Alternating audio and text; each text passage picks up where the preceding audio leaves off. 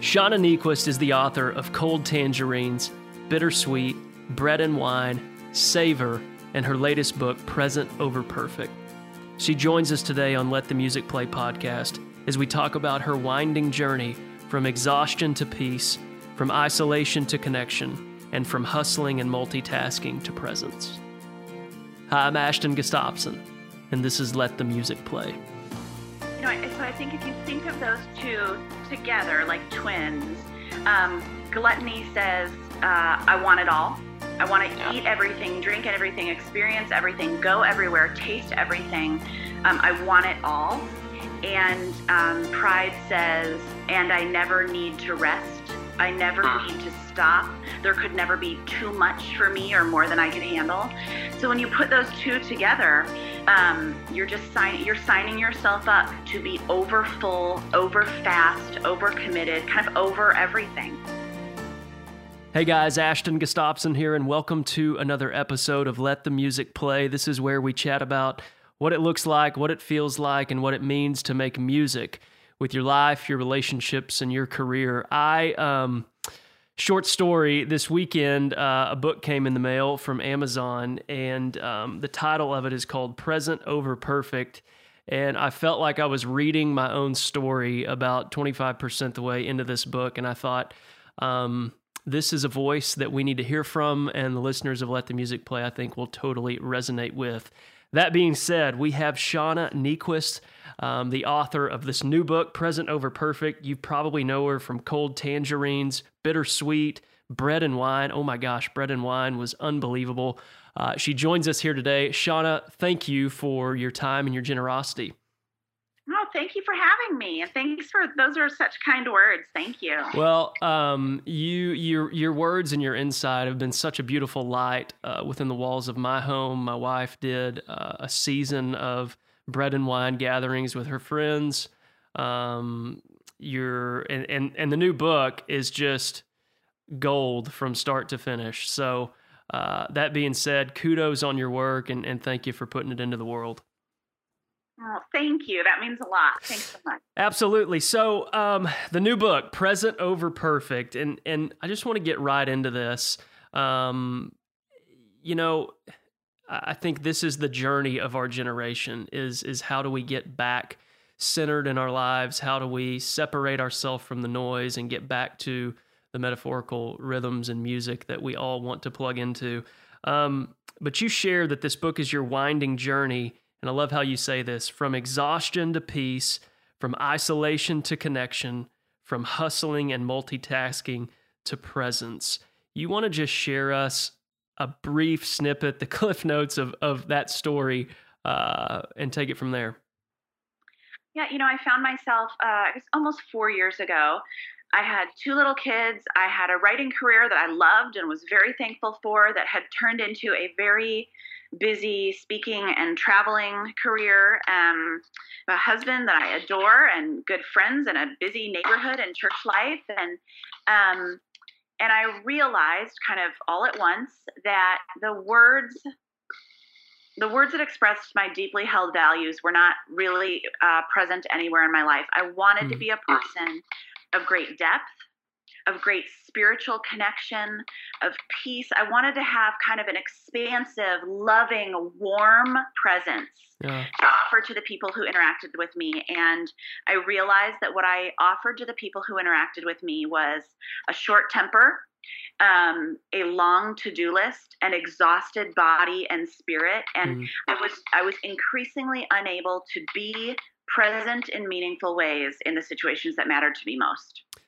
And so one of the ways you write this in the book, and correct me if I'm saying it wrong, but I remember it because I think I underlined it. It was something like inner values were not aligning with like outer metrics. Was that right? Outside, there was something beautiful there where you just said, I just found that there was this disconnect between who I was at the soul level and really the action and the doing. I guess one way to say it, your being was separated from your doing. Does that make sense? Yeah, and I think the outer metrics all looked good. If you were only measuring from the outside, I was producing a lot. Totally.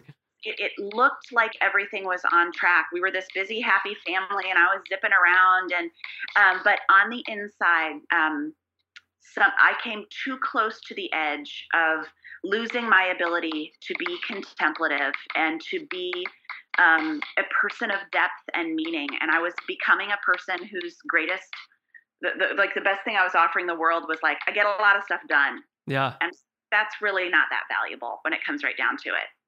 You were known as a doer. And so you owned that label. And unfortunately, some of us that are doers, sometimes the doing can become our boast. And then the next corner is burnout.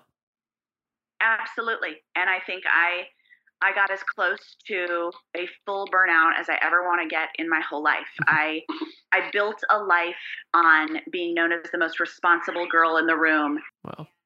And I think then I had to live with that. I had to live with being the most responsible girl in the room. And that was a heavy set of expectations to live with. Wow. One of the things that you mirrored for me really well, and it's a little bit of a tough pill to swallow, but when I read it in words and it was there, I was like, oh, that's what that is. You point back to gluttony and pride. And I know in my story, I was just the guy that was doing more and more, more and more. The plate was full, but I kept putting on more and more. I kept saying yes to everything. You do a beautiful job in the book of bringing no back into our consistent vernacular. But you pointed to gluttony and pride in the book as the culprits behind the frantic and fulfilled life. Will you hold my hand a little bit on that and unpack really what you were getting at the core of pointing back to gluttony and pride? So I think if you think of those two together like twins, gluttony says, I want it all. I want to eat everything, drink everything, experience everything, go everywhere, taste everything. I want it all. And pride says, and I never need to rest. I never need to stop. There could never be too much for me or more than I could handle. So when you put those two together, you're signing yourself up to be over full, over fast, over committed, kind of over everything, because you're ruled by your appetites and your desire to prove your strength instead of being governed in a healthy way by your limitations, by the boundaries you've placed on the size of a life that you want. There's something sort of rampant and voracious about the way pride and gluttony come together. Wow, that's one of the most opposite things we hear today in our society. Did you just say that the limitations of, I can't remember, how did you just phrase that? Something about allowing your limitations to actually be what you need to lean into? I have found that shaping my life around my limitations, not my strengths, has brought a lot of health and healing into my life. And I'm learning that limitations are a more truthful guide than strengths usually are. Wow. That's a beautiful word right there. And one of the metaphors you use in the book is this conversation that you had about chairs. And I wanted you to share this story with our listeners because I thought it was beautiful. But it was you and another pastor and maybe a couple other pastors. You were talking about church growth and how the growth just kept happening. But the pastor was like, well, but you kept adding chairs. Would you kind of unpack that story a little bit? I'd love for our listeners to hear it. Sure. So we were with our pastor at the time, and then an older pastor, and our pastor was just talking about like, I don't know how this happened. Like it blew up. Like we have no idea. And the pastor said, well, it's okay to say you had like a plan or you had an idea. Like it's okay to say you worked toward this or you built this, And he kept saying, no, we just have no idea. We literally were as surprised as anyone. And the older pastor kind of kept pushing and kind of inching. And finally he said, well, you didn't do like absolutely nothing. Every week you kept putting up more chairs. And we all kind of looked at him like, of course we did. Like, we're not crazy people. Of course we did, of course we put out as many chairs as we could. Of course we, but what he was saying to us is, you can't put up X amount of chairs and then be surprised when they fill up. And I think we had just all grown up in this sort of bigger is better, more is better, faster is better mentality as it related to church life or any other kind of life. And what he was demonstrating to us was, you get to decide the size. In that specific way, he's saying you get to decide the size of your church. If you stop putting up chairs, people will eventually get tired of sitting on the floor and find another church. And if you keep putting up the chairs in your life in an unlimited way, making your life fuller and fuller and busier, you're going to have to eventually take care of that many people sitting in all those chairs. Alternatively, you could say, I'm only putting up 3 this season, or I'm only putting up 20, or I'm taking some down for this year to focus on this, then I'll put more up the next year. So much of this journey for me has been realizing sort of the agency and the authority that we have to decide a size and weight and dimension of life that works well for us, instead of just naturally following the course of events and letting everything get bigger, bigger, bigger. Wow. So, walk with me on this then for you as a real life metaphor of removing chairs, which would be basically saying no to things. So here you are, a highly creative, highly productive individual, but you're also a wife, you're also a mom, you also have friendships and relationships. What was that initial feeling like for you to stop saying yes to almost everything and bring back no into your life? Did it feel foreign? Was it foreign territory at the very beginning?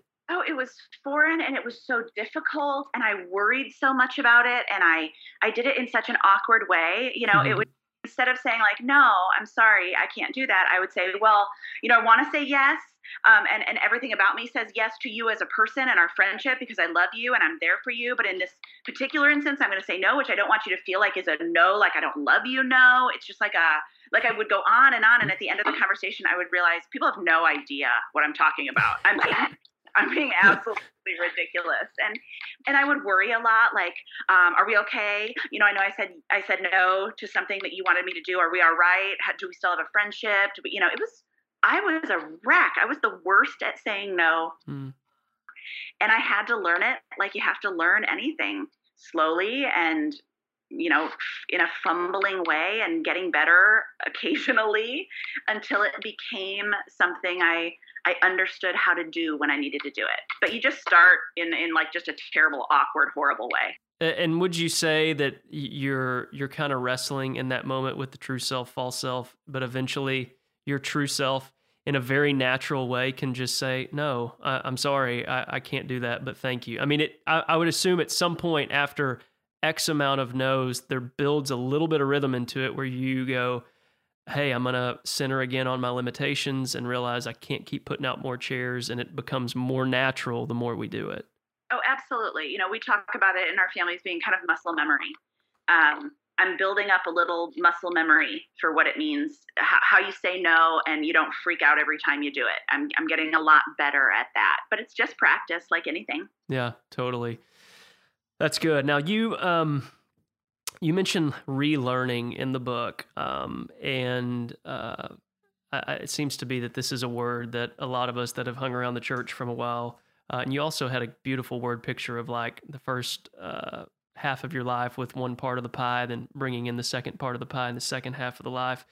When you're beautifully, it sounds like you and your husband are stepping back into some of these practices that have just held so much beautiful space for humanity for thousands and thousands of years, and they've been so foreign to us in the last 50 years.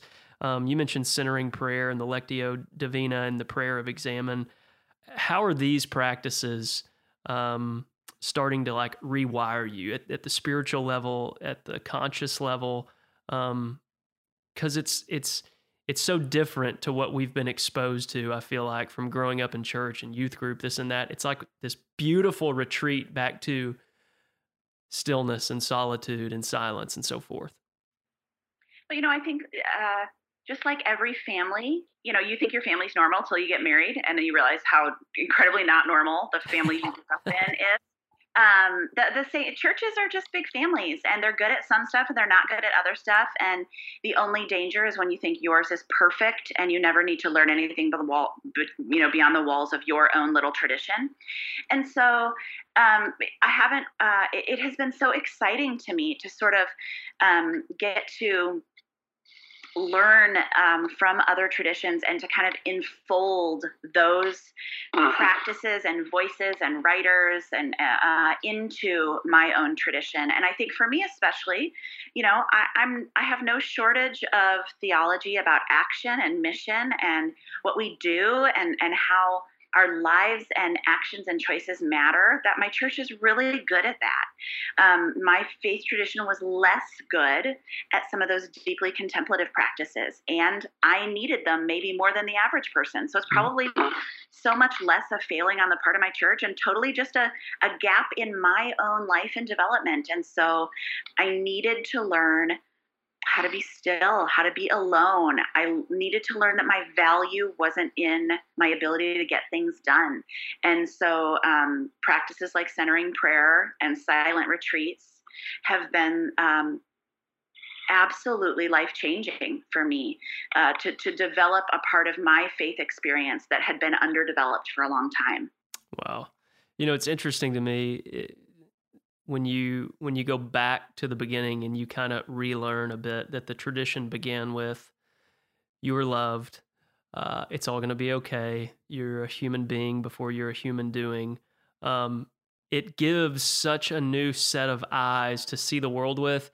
And then when you see differently, you then see where you can go and participate in the world differently. Does that make sense? Absolutely. Yes.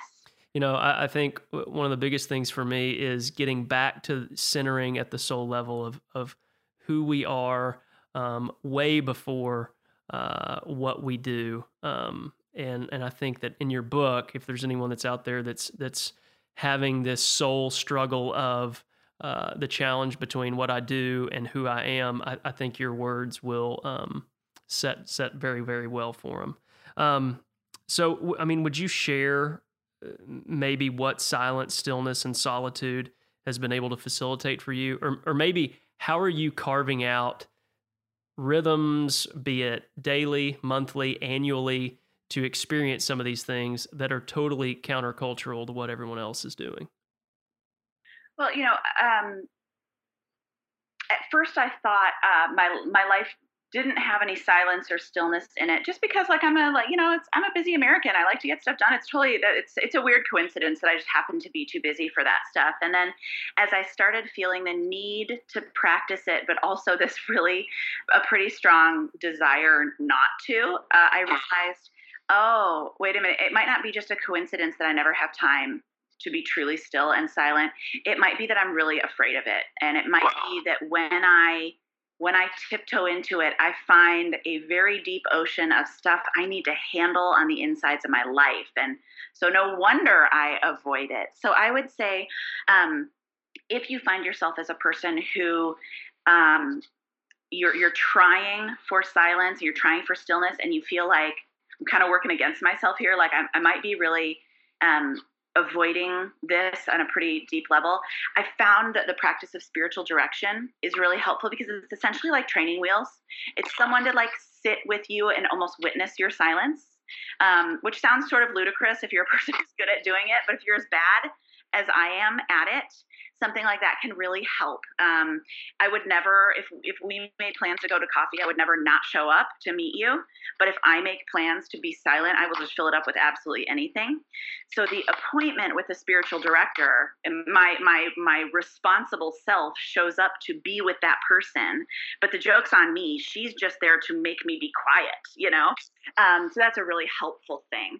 And I would also say start really small. I started doing centering prayer for about 3 minutes at a time, and it felt like about a year and a half.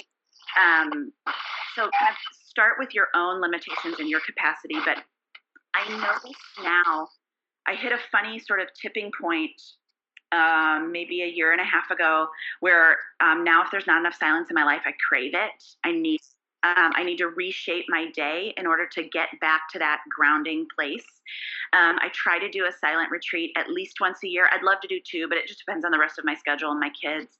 But I need for there to be a couple moments of silence every day where I can be reminded of who God is. And essentially what I remind myself is that there's nothing I can do in the course of a day to earn more love.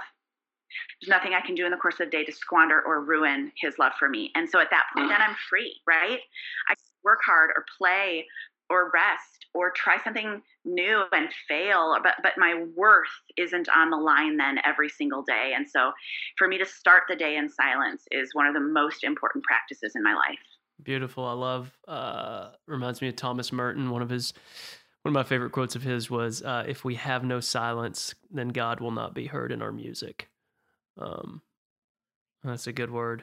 So, this book really is an invitation. I think it's invitation / permission slip / maybe a little knock on the side of the head, an awakening, if you will, back to a life of wonder, a life of mystery, a life of rhythm, a life of peace, a life of contentment. Who would you invite to read this book? I mean, is it the mom that's frantically running back and forth between schools and practices and all this? Is it the entrepreneur that is just go, go, go?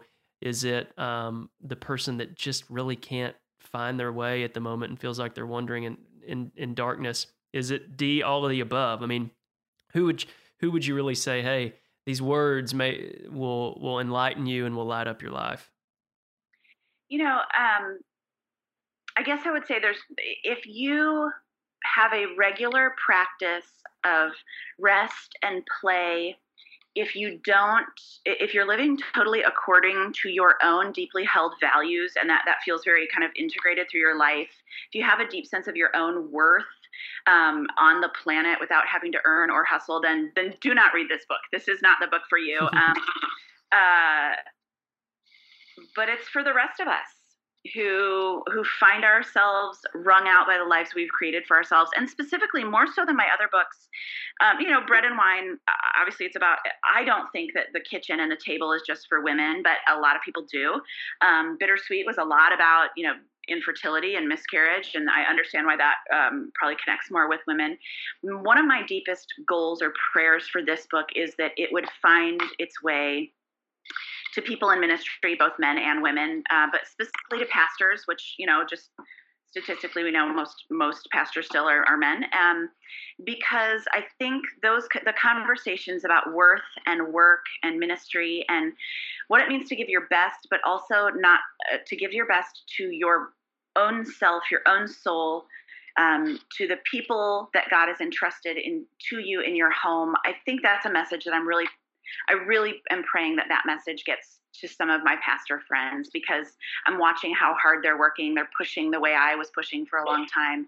And I hope that this is a permission slip for them as well to live rich, connected lives, not just extremely productive ones.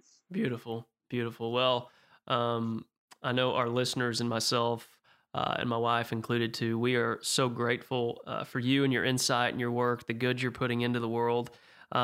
If our listeners want to follow you and learn more about about what you're doing, where would you direct them? Website, social media, where should they go?